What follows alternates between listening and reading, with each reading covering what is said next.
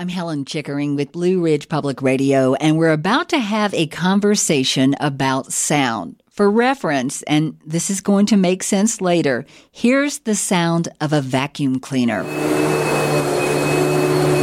And now some sounds from Tuesday night's Asheville City Council meeting. We're fighting for a healthier, quieter, more sustainable Asheville. We didn't have this noise ordinance when we had 8 hotels come up in the last 5 years either. But it's now a problem, and it's a problem coming out of COVID when so many people have suffered. The police and safety issues, they're underfunded and they're understaffed to take this on. Maybe we're rushing too fast because we're not staffed to do this. All I can ask is just go ahead and keep the music going for everybody. Keyword, everybody. Those are just a few of many voices that spoke out Tuesday night just before Asheville City Council passed a noise ordinance setting limits on noise coming from all sorts of sources, everything from music venues to construction sites. BPR's Matt Peiken has been covering this issue. He was at the meeting and is here with the latest. So, Matt, what happened? Well, City Council passed for the first time since 2000 a noise ordinance that sets specific decibel levels and specific hours for those sound limits. Before it was a subjective measure, now we have an objective measure. So specifically, in the Central Business District between 7 a.m. and 10 p.m., no source of sound can exceed 72 decibels. In the commercial district, now these are zoned districts, that the sound can't exceed 65 decibels, and industrial zones can't exceed 70 decibels. And those limits drop by about 7 decibels in each of those categories from 10 p.m. till 7 a.m. overnight. Wow, that's a lot. Okay, embracing I work in radio and know the decibel is a unit used to measure the intensity of a sound. But frankly, I'm trying to wrap my head around all those numbers and what they mean. So help us out here. Sure. Well, first of all, people should understand, how do you measure a decibel level? So there's handheld devices. They look kind of like the sound recorders we go out into the field with. You hold it in your hand, has a little microphone type device at the end, and you can measure how loud a single source of sound is. Now, there are different equivalents. Like if you're running a vacuum cleaner or just listening to a radio in your house, that tends to average at about 75 decibels, which is somewhat exceeding the highest allowable limits now with Asheville's sound ordinance. And outside noise inside of a car, outside noise registers at about 70 decibels.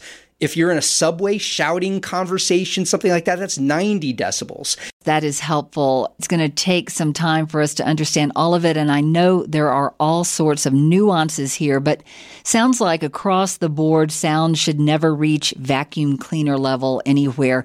So embracing this area has been a tourist destination full of all sorts of noise, including lots of development. Let's talk about the timing. Why now? Well, Asheville has gained a lot of residents over the last 20 years, and especially downtown, and there's a lot of mixed developments where you have business and residential cozying up in the same building.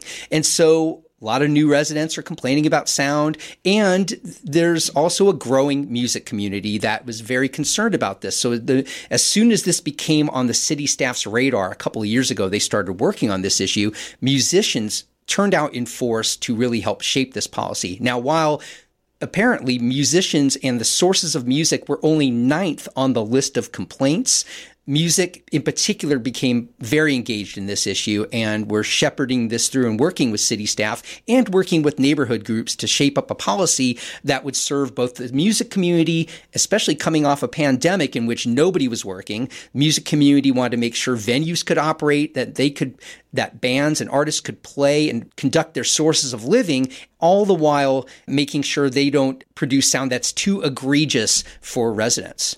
So what was the reaction to the passage of the noise ordinance, and who was happy, who was not? Well, I don't think anybody left the city council feeling particularly thrilled.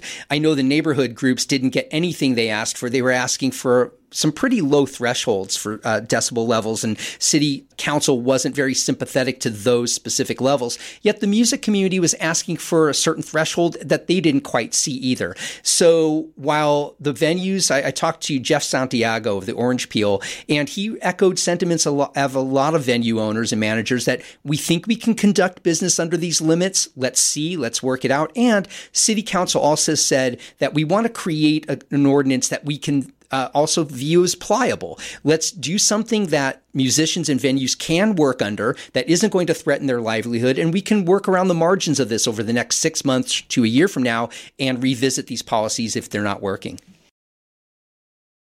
Highlights. There's so much to unpack here. I'm curious, do you think we will hear a difference when the ordinance goes into effect? Do you think people will notice? I don't think so. The city on average was averaging about 1,100 complaints per year for sound. Now, that may seem like a lot, and especially in a town with 90,000 residents, but that doesn't necessarily say these are 1,100 separate people. Some of these complaints might come from the same people.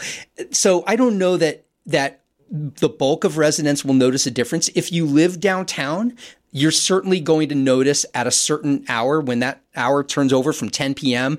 Sunday through Thursday or at 11 p.m. on Fridays and Saturdays. Yeah, you might notice a difference. And certainly there'll be more objective measurement of that sound than you had before. But for most residents, I don't think we'll see a difference. This does not kick in right away. So what happens next? Right. Well, September 15th is the official start date for this. And there were a lot of concerns about who will enforce this. Will city staff send people out, or will police come out? And there were concerns at city council voiced by a lot of young people and people of color that if police are enforcing this might unduly target citizens of color who might be producing certain sounds. So it's still unclear how this enforcement will fully take place. September 15th gives city staff time to get their ducks in a row.